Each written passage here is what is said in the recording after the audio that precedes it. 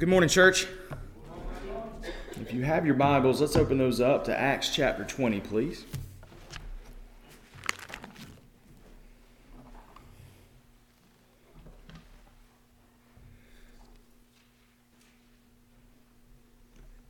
Acts chapter 20. We're going to be looking at verses 13 to the end of the chapter this morning. But before we jump in, I'd like to open us up with a word of prayer. So let's pray together.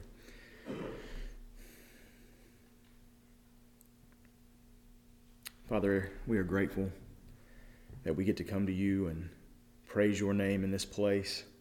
We get to come together as the family of God, brothers and sisters in Christ who are co-heirs with Christ, who will see so many promises fulfilled when we get to see you someday. And Lord, it's difficult sometimes to stay focused on eternity when the busyness of life, the hardships of life come at us. And Lord, I pray that we would be people who stay focused on eternity the way that the Apostle Paul does as he goes throughout his ministry. And as we look at his time in Ephesus today, Lord, I pray that we would be mindful of all that he did there and all that you are calling us to do here. I ask you this in your Son's precious name. Amen.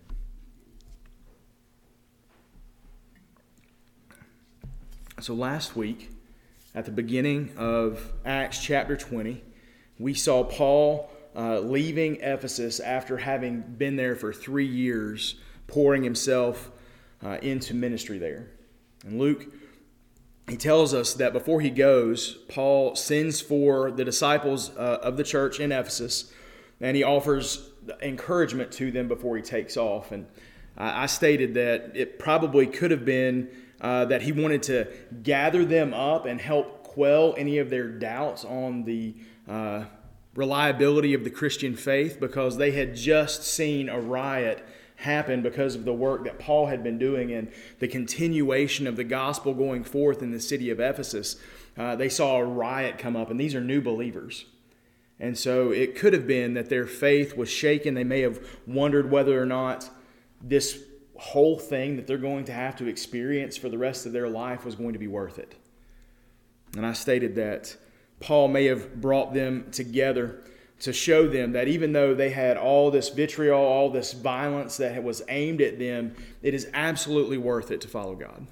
It's absolutely worth it to proclaim the gospel, even in difficult times and in difficult situations. And after this, after he had gathered the church together, we saw Paul begin his journey through Macedonia as he was gathering up an offering to take to the saints in Jerusalem. We're not told that this is why he was going to Macedonia in the book of Acts. We have to piece that together from other New Testament books, 1 Corinthians, Romans. They all point to this gathering together of this offering to send to the church in Jerusalem who are financially struggling. But Paul has this promise of all these offerings and gifts from the Gentile churches throughout Macedonia. And so he goes around to each one of them. He also encourages them as he goes, but he's gathering up this money in order to take this gift, this offering to the church in Jerusalem. And as he is beginning to wrap up this journey through Macedonia, Paul and his group find themselves waiting in Troas, where they spend a week ministering to the church there, waiting on their ship to go.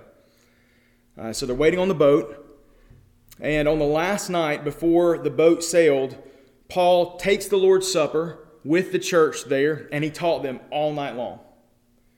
Right? He taught for so long that a young man named Eutychus fell asleep while sitting in a third-floor window, and he falls to his death. And you would think that that would be the end of the evening, but no. Paul goes over, gives the dude a hug. He comes back to life. They take a dinner break, do the Lord's Supper, and then Paul starts again and teaches up till dawn. And so it says when he leaves, the boy is taken home and the church is greatly comforted. Now, whether that comfort was from the boy being resurrected from the dead or just their experience with Paul is up in the air, but it was probably both. Right? They see this miraculous act, just certifying that all that Paul is saying is true and accurate, and then they got to spend that time with the Apostle Paul. And that's always going to be a good time. In our passage this morning, we're going to see that Paul is going to gather the Ephesian elders in the town of Miletus in order to tell them goodbye one last time. And he's going to give them some final exhortations on leading the church in Ephesus. He's going to tell them goodbye because he has no expectation of ever seeing them again. Right? The reason for that is that the Holy Spirit is informing him as he's going through these travels that he's going to go into chains and affliction when he gets to Jerusalem. But the Holy Spirit is pushing him towards Jerusalem. So this isn't one of those things that you can tap out of. I said before last week when he was planning on going to Syria, the Jews were planning on coming at him in Syria, and so he changed his plan. Because it wasn't God's plan for him to be accosted by the Jews in Syria. He is meant to go to Jerusalem. But with the fact that he is going to Jerusalem, that is not one of those things that is negotiable. The Holy Spirit is leading him there, and Paul is resolute to make his way there.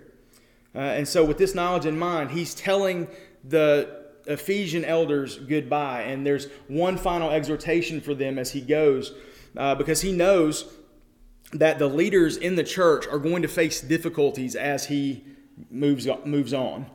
He knows there's hardship coming for them, and he wants them to steel their mind, steel their heart, and be ready to endure all that may be coming and to be willing to guard the flock of the sheep that the Holy Spirit has given him, or has given to them.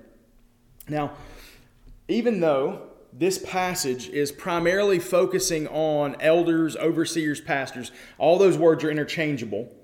All right, even though it is primarily focusing on their role and responsibility in the church, it would be a mistake at this point for you to check out and to say, this doesn't have anything to do with me because I'm not an elder, overseer, or a pastor. Right? We all have the responsibility to follow Paul's example in this chapter. All right, in this passage. We have a responsibility to follow his character and serve the church in the way that he selflessly did for most of his life. And so just because we're talking to elders, or Paul's talking to elders and overseers and pastors today, that doesn't mean that you need to check out at this point. Dial in. All right, so give me a sec.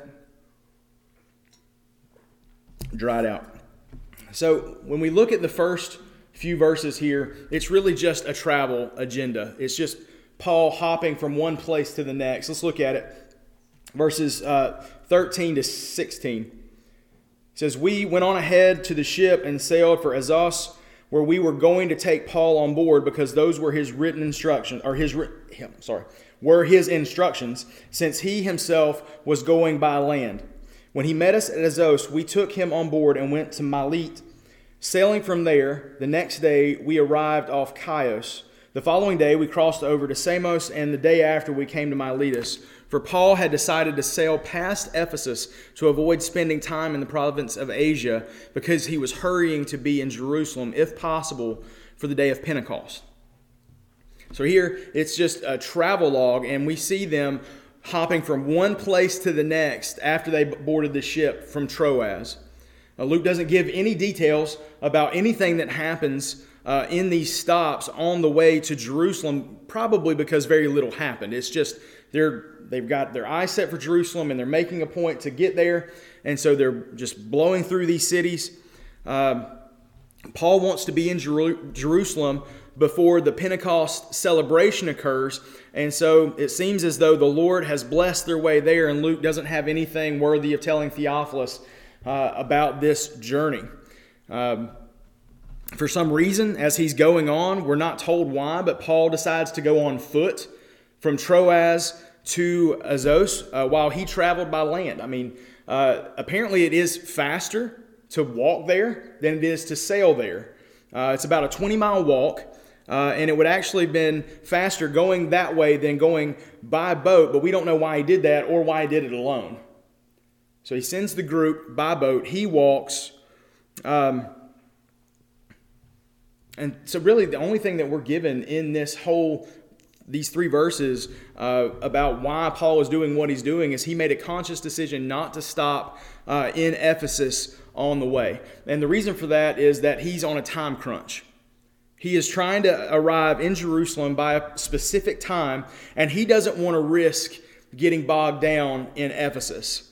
That could be for two reasons, really. It could be that he's trying to avoid any potential problems among the people that had rioted against him there. He's been gone for about a year, but I'm sure that they're going to remember his face and who he is. If Paul comes in, the church gets excited about that, they're going to know, and they could plan against him and try to keep him from either staying longer or doing any kind of ministry there.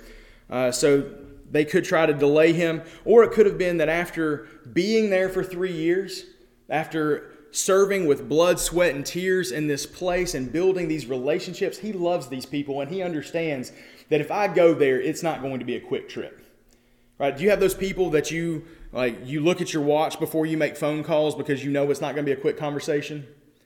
Or you plan out the rest of the day, all right, so I'll do this, I'll have to have lunch first, and then I'll go meet Aunt Nancy at such and such, and then that's the rest of the day gone.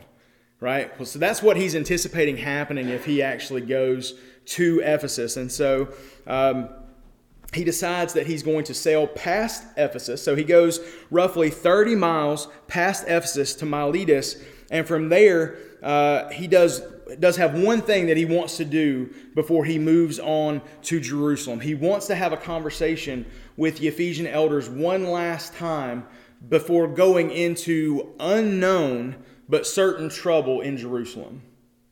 And now, as we look at this, I want to break this small section up into 3 primary teaching sections, and then we have the farewell. All right, we'll look at Paul's past ministry among the Ephesians. We'll look at the future struggles that are guaranteed for him in Jerusalem, and we'll look at Paul's exhortation to the elders as he expects hardship to arise for them after he's gone. And so we're going to start off with Paul's past ministry among the Ephesians, which is verses 17 to 21. It says, "Now from Miletus he sent to Ephesus and summoned the elders of the church. When they came to him, he said to them, 'You know, from the first day I set foot in Asia, how I was with you the whole time, serving the Lord with all humility, with tears, and during the trials that came to me through the plots of the Jews. You know that I did not avoid proclaiming to you anything that was profitable or from teaching you publicly and from house to house. I testified to both Jews and Greeks about repentance towards God and faith in our Lord Jesus.'" All right, so these people know the Apostle Paul, right? And he knows them because he worked hard teaching them and serving by their side as they served in ministry together among the people of Ephesus. And Paul points out to several characteristics of his ministry that he wants to bring to their attention. There could be a couple of reasons why Paul wants to point out his service to them. One, in other churches, namely in the church in Corinth, Paul came under some intense scrutiny as people tried to discredit him as an apostle. Like, oh, you think Paul's an apostle? Well, we're super apostles. You think Paul can speak? We can speak better. You think Paul can serve? We can serve better. And so something like this may have been happening in Ephesus. So he may be trying to say, hey, remember how I served you. Remember how I served with you. Day by day, we were putting our shoulder into the church and driving it forward, pushing back the darkness. You know me. You know the character that I had as I served with you. And he's just calling that back. The second reason, he may be doing this to use himself as an example for how to persevere through the hardship that he knows is coming for them. Right? If you're going to struggle, you need to have the right character and able to do that in a way that glorifies God. And Paul knows all too well what it's like to struggle in ministry. And so he says, hey, look at me. Look at how I struggled. Right? But for whatever reason that Paul is bringing this to their attention, there are 4 aspects of his character and ministry that we're going to consider. The first is his humility. Paul talks about humility. And this is interesting because the word can go one of 2 ways. He could be saying, hey, look at my humility. But if you know anything about humility, you know that that's problematic. Right? Because just as soon as you point out your humility, you're no longer humble. Right? So he's saying, hey, the way it's translated here, he says, look at my humility. And he could be talking about the lack of pride, and he might not be prideful about that, but it does seem a little odd that that is translated as humility. Look at my humility, how humble I am. Because I can assure you, if anybody other than Jesus or the Apostle Paul says, hey, look how humble I am, they're not humble at all. But another way to look at this, another way to translate this is his humiliation. All right, I did not serve you with humility. I served you in humiliation. Right? We know that everywhere Paul goes, someone's trying to obstruct what he's doing. He's constantly being come against in some way, shape, or form. And it could be, and I like this translation better because it goes better with the other things that he mentions. It could be, you remember how I served you in my humiliation.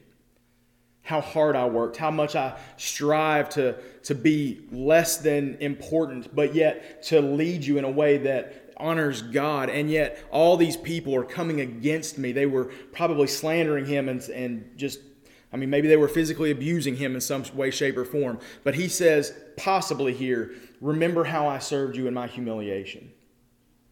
Remember how I served you as people came against me. It also says that he served with tears.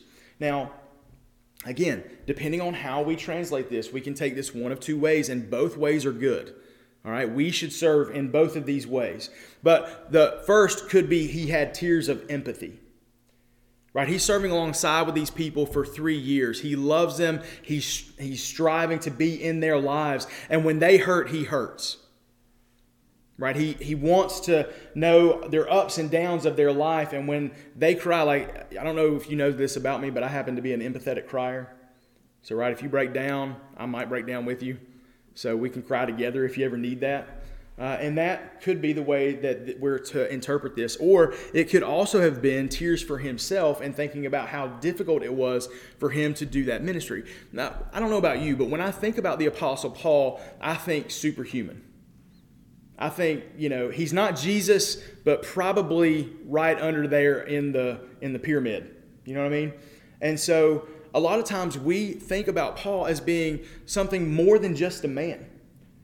And he's going to struggle. It's going to be difficult for him to face all this hardship over and over and over again. Sure, the Holy Spirit strengthens him. He walks by faith, and it doesn't seem like he stutters in that faith. But you can't take beatings every other day, get shipwrecked, have people speak ill of you, and have it not affect you in some way. So he could be talking about here about his own tears. Right? I served you in humiliation. I served you through my own hardship, my own difficulties. I was there for you in the midst of all of that. And he talks very specifically about his trials. And that's one of the reasons why I think his humiliation and the tears point well to this idea rather than humility. But he talks about the trials that he faced from the Jews that were apparent to everyone around him. You can't be around the Apostle Paul long without someone coming against you. And these men, working side by side with him for 3 years, were going to see these trials. They probably faced some of them as well, and that's from the Jews. We also saw in chapter 19 that a silversmith named Demetrius riled up the city against him and started a riot. So it's not just the Jews that are coming against him, it's also the Gentiles. It's the whole unbelieving world do not want Paul to do what God has called Paul to do. And he says, you saw me serve you through my trials.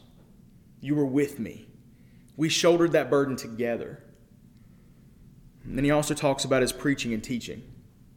Paul says that he proclaimed everything that was profitable for them, both publicly and from house to house.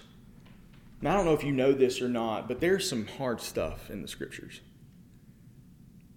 There's some difficult things that I guarantee you, if I took the time to preach on them, that it would step on your toes. Right? It's supposed to. It's supposed to be a reflection to us that we're not Jesus and that we need Jesus. And so there's some very difficult things in Scripture. Probably one of the most difficult, especially for non-believers, is this idea that you're not good deep down in your core. Paul says in Romans 3 that there are none good. There are none who pursue after God. And people don't like to hear that. You mean if I don't believe what you believe, that I'm going to hell? Well, I believe that if you don't have a relationship with Jesus Christ that atones for your sin, you absolutely are going to hell. Guess how well that goes over? Not well.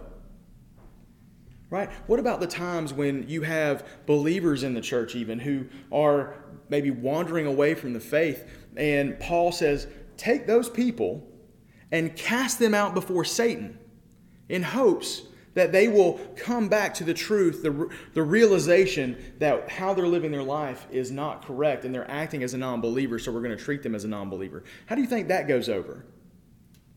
Not well. Right? What about when you've got marital struggles and you have a pastor or someone else who loves you that is teaching you that you're supposed to love and sacrifice for those people, and you're like, they're not loving and sacrificing for me. Why should I do that? And you tell them because God called you to do that.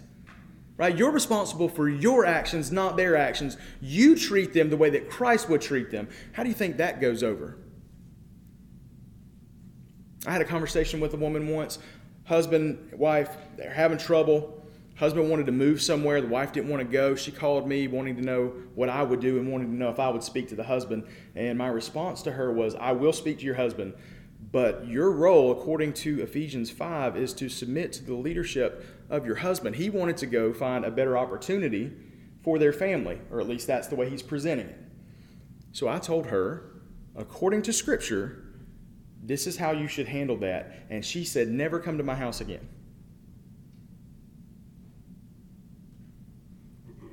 Right? When we hear things that we don't like, being up here can be very, very difficult from time to time. Right? When our sin is called out, when we're told to love and sacrifice for people, and we don't want to do that, it can be very difficult. And Paul says, I shied away from nothing. I taught you everything that you needed to know, everything that was good for you from Scripture. I did not step back from it. I proclaimed it proudly. I proclaimed it publicly and from house to house. So if you refuse to listen to me here, I'm coming to your house and I'm going to tell it to you again there. That's what Paul said. So he served them in his humiliation. He served him through tears, whatever that looked like. He served them through trials. And he proclaimed the gospel proudly without shrinking back from anything. And from this, Paul then moves into what is awaiting him in the future in verses 22 to 27. Follow along as I read that. He says there, and now I'm on my way to Jerusalem, compelled by the Spirit, not knowing what I will encounter there, except that in every town the Holy Spirit warns me that chains and afflictions are waiting for me. But I consider my life of no value to myself. My purpose is to finish my course and the ministry I received from the Lord Jesus, to testify to the gospel of God's grace. And now I know that none of you among whom I went about preaching the kingdom will ever see me again. Therefore I declare to you this day that I am innocent of the blood of all of you, because I did not avoid declaring to you the whole plan of God. So here Paul, like Jesus, sets his face towards Jerusalem. Here, Paul, like Jesus, knows that there are struggles awaiting him. Now, I have no doubt that Jesus knew what was coming for him. Paul, on the other hand, does not know what's coming for him, but he knows it's not going to be fun. He knows that his freedom is at stake. He knows that potentially his life is at stake. But in the midst of all that, he says he considers his life to have no value. Now, this isn't saying that Paul has low self-esteem. I don't think anybody could actually read the words of Paul and think that Paul has low self-esteem. Right? Anybody that can say, follow me as I follow Christ, that's a confident man. Right? So this is not saying that Paul has low self-esteem. By saying that his life has no value, he's pointing to the fact that we all live for something. Right? We all have something that we value in our life, that we strive for, right? It's something, I talk all the time about your time, your talent, and your treasure, right? There is something in your life that you are willing to give up your time, your talent, and your treasure for, and whatever that is your primary affection in this life. I've told you can look at your checkbook and your calendar, and you can see what your priorities are. right? How you spend your time and how you spend your money is a good indication of the things that you value in this life. Right? For many, if not most people, we spend that time, talent, and treasure on ourselves. Right? That's just the nature of our heart. Right? It might take on a different form. Right? It might not just be like me going to the store and be like, I'm getting a big screen TV, and then I'm getting a video game system to play on that TV, and then I'm going to buy myself a new car, and I'm going to do all this for me. It may not look directly like that. It may come in the form of like our family or our job or whatever it is where we find value, right? We will spend our effort in that and we derive something from it. Right? It might be our own laziness or pleasure or whatever. All right? We might take pride in being the top of our job, whatever that job is. We may take pride in that, so we will give our time, talent, and treasure to arrive at that place. But I can assure you, we are all spending that time, talent, and treasure on something. And for Paul, his focus was all about the ministry that Jesus had given him. Right, Paul has never forgotten the road to Damascus. He has never forgotten the fact that Jesus showed up, blew him off his horse, blinded him, and offered him mercy, grace, and forgiveness when he deserved destruction. Paul has never gotten over that. He has never gotten over that Jesus would sacrifice himself for him, knowing who he is and knowing what he's done. Right? Because Paul has a firm grasp on the gospel. He knows that there is nothing more meaningful in this life than serving God. Nothing. Nothing better that you can pour out your time, your talent, and your treasure on. Right? He knew from the start that his ministry was going to be full of suffering. Right? When Jesus told Ananias in Acts chapter 9 to go speak to Paul and pray for Paul, he says, tell that man how much he's going to suffer in my service. And Paul looks at the gospel. He sees everything that it offers, and he looks at the hardship of this promised life, and he says, it's worth it. The gospel is worth it. It's worth anything that I could pour out. It's so much better than anything that life could give me. The gospel is worth it. And so he pours himself out into the ministry that God has given him. Now, we don't all serve the way that Paul served, right? Some of us are called to different things, right? Paul's main focus, the main thing that he did with his life was to work at sharing the gospel, but Paul wasn't married. Paul didn't have any children that we're aware of, right? To be a Pharisee, he was probably married before, but it's believed, we don't know this, but it's believed that she probably died, and that frees him up to serve, right? He says, if you can be single in this life, if you can handle that burden, which it is a burden for some, if you can handle that, then be single, because that gives you a whole lot more time for ministry. It gives you a whole lot more expendable income to pour out on ministry. You don't need as much money for yourself if it's just you. But if you have a spouse, that's your first ministry. Right? That's priority number one. God, spouse, kids, church, job, or whatever else it is that you do. In that order. This is how we are to pour ourselves out. And God's going to give us different callings in life. So it's not going to look exactly like what Paul did, but we should make sure to take away this idea that the gospel is supreme. Like there's nothing greater to pour yourself into, to devote your life to. Paul's primary focus is on eternity, and that's why he says he's guiltless of the blood of the people in Ephesus.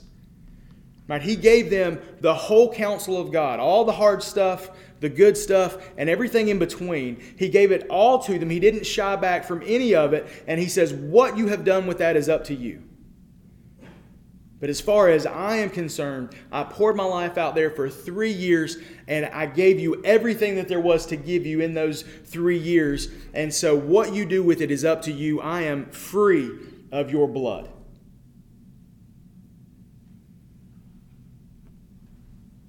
It is our job to make sure people understand the gospel.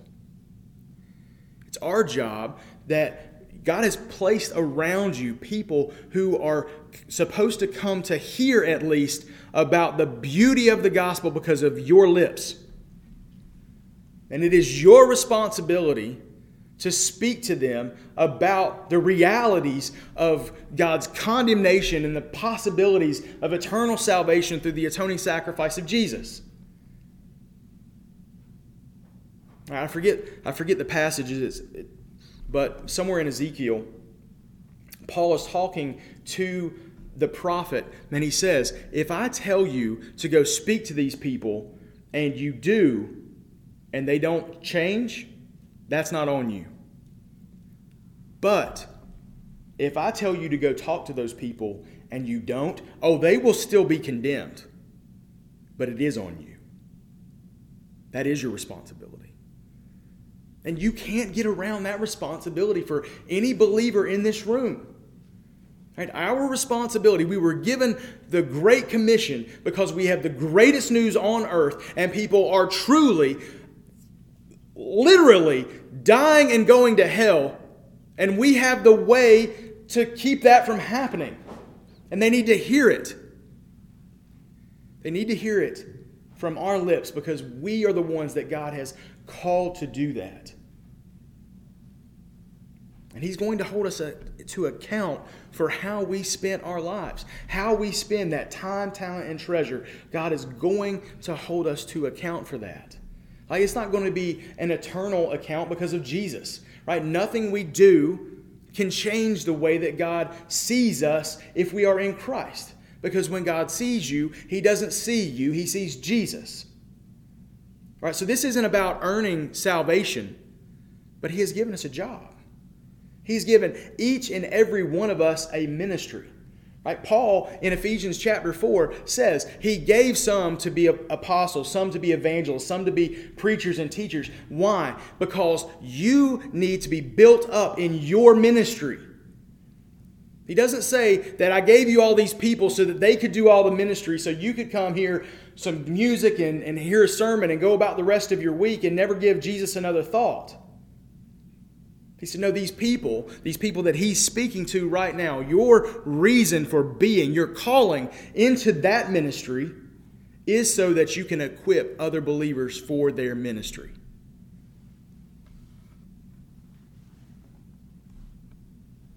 Paul poured his life out for that. And he says, I am guiltless of it all because of how I have served you. And lastly, Paul reminds the Ephesian elders that they need to protect themselves spiritually as well as the church in verses 28 to 35. Let's look at that. It says there, be on guard for yourselves and for all the flock of which the Holy Spirit has appointed you as overseers, to shepherd the church of God, which He purchased with His own blood. I know that after my departure, savage wolves will come in among you, not sparing the flock. Men will rise up even from your own number and distort the truth to lure the disciples into following them. Therefore, be on alert, remembering that night and day for 3 years I never stopped warning each one of you with tears. And now I commit you to God and to the word of His grace, which is able to build you up and to give you an inheritance among all who are sanctified. I have not coveted anyone's silver or gold or clothing. You yourselves know that I worked with my own hands to support myself and those who are with me. In every way, I've shown you that it is necessary to help the weak by laboring like this and to remember the words of the Lord Jesus, because He said, it is more blessed than receive. So He has this final exhortation to these elders. Like, what would the last thing that you said to someone that you knew you would never see again, what would be the thing that you left them with? This is what Paul said. He says, be on guard for yourselves and for the flock, because there will come ravenous wolves whose whole existence is on destroying that which God has built up. That which is so much valuable that Jesus shed his blood to purchase. There are people who will come up, it says, even among your number, who will strive to tear down what has been built up here. They want to be important. They want to have you focused on them instead of on Jesus.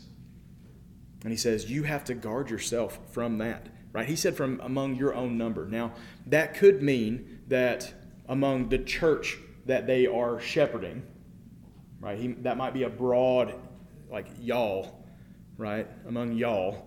And that could be the whole church. Or it could have been from the elders themselves. Right? These people that have been called to shepherd God's flock. It could be among them that they come up and they get filled with pride. They get filled with this desire to be worshipped rather than point to the only one worthy of worship. And he says, you must guard yourself. Right? I'm not above falling headlong into sinfulness, pridefulness, struggle with any sort of things. I know my heart. And so I must guard myself.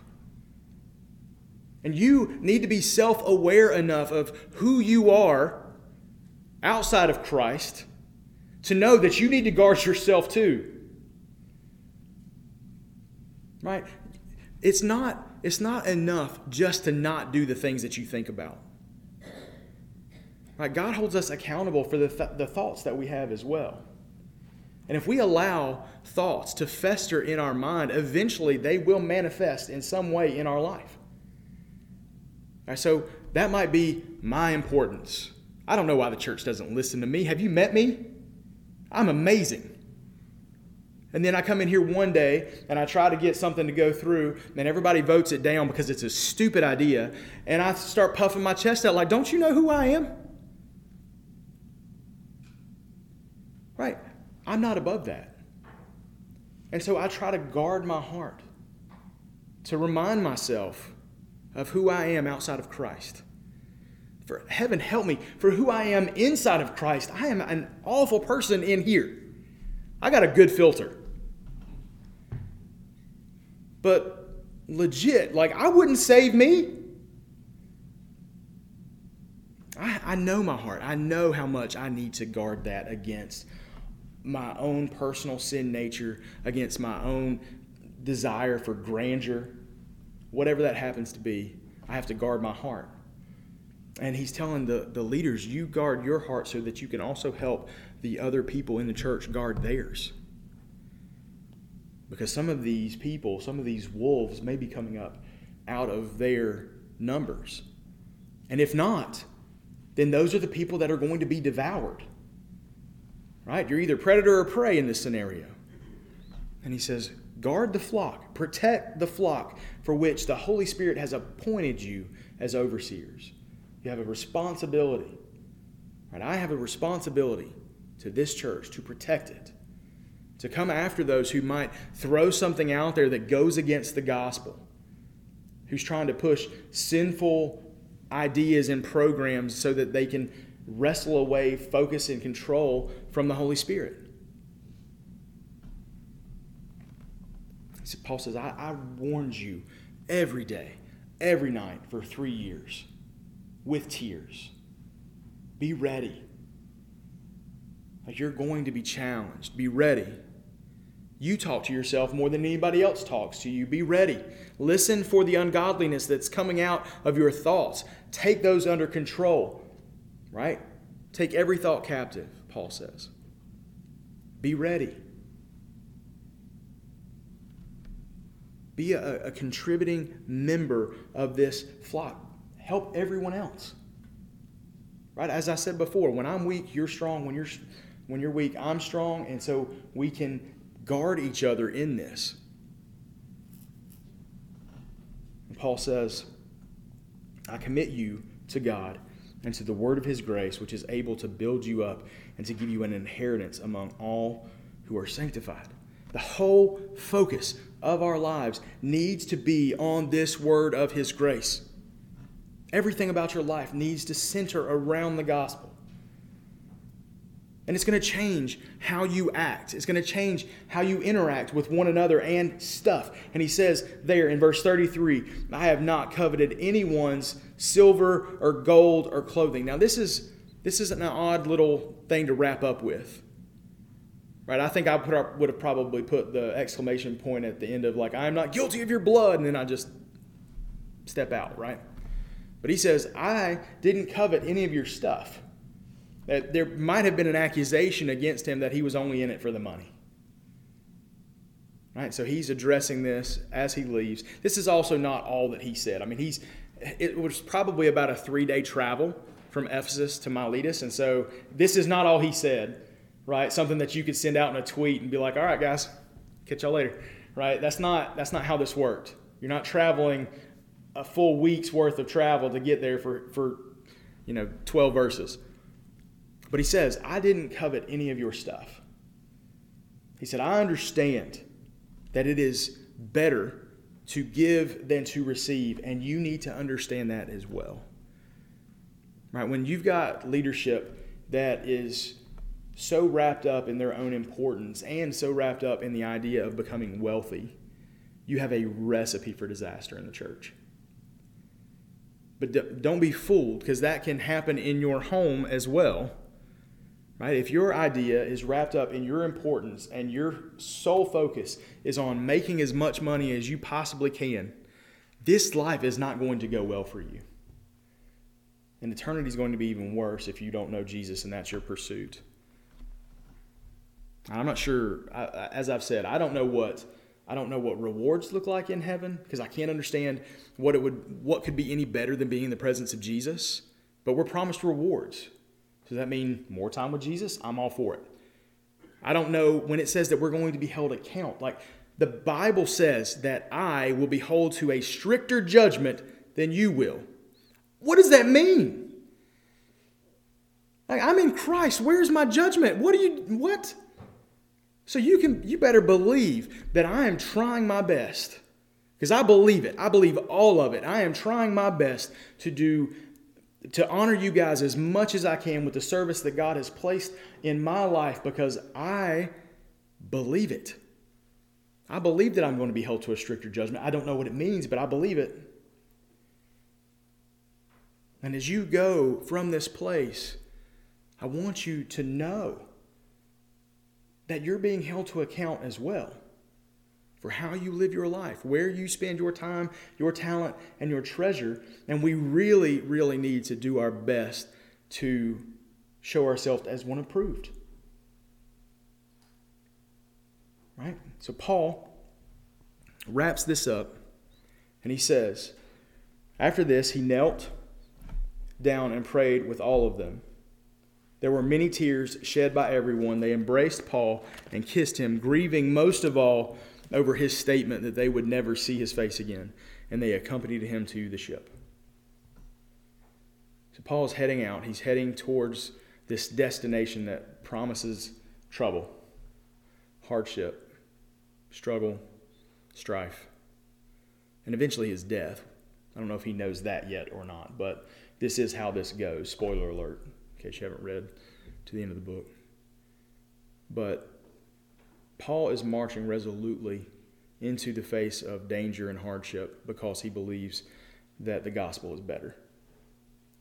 He's leaving behind these people that he loves dearly because he believes that the gospel is better. Right? He sacrificed when he was serving them because he believes that the gospel is better. And we have this call on each of our lives to sacrifice for the betterment of other people because the gospel is better. To put ourselves out there to potentially ruin relationships because people don't want to be with someone that's going to spout this gospel nonsense. Right? So we could ruin relationships. The gospel is better. We could lose jobs because of the standards that we hold. The gospel's better. But we must take stock of our character in the midst of all this. As we go from this place, you are representing Jesus. Are you humble? Do you love people enough to cry empathetic tears when they are broken? Are you willing to be steadfast in your faith no matter what struggle or trial comes about? Are you well versed enough in the Scripture to preach and teach as you go? God may not give you a pulpit to stand behind. He may not give you a microphone to speak into. But we all have the mission of speaking the truth to all those who are perishing. Are we doing that? Let's pray together.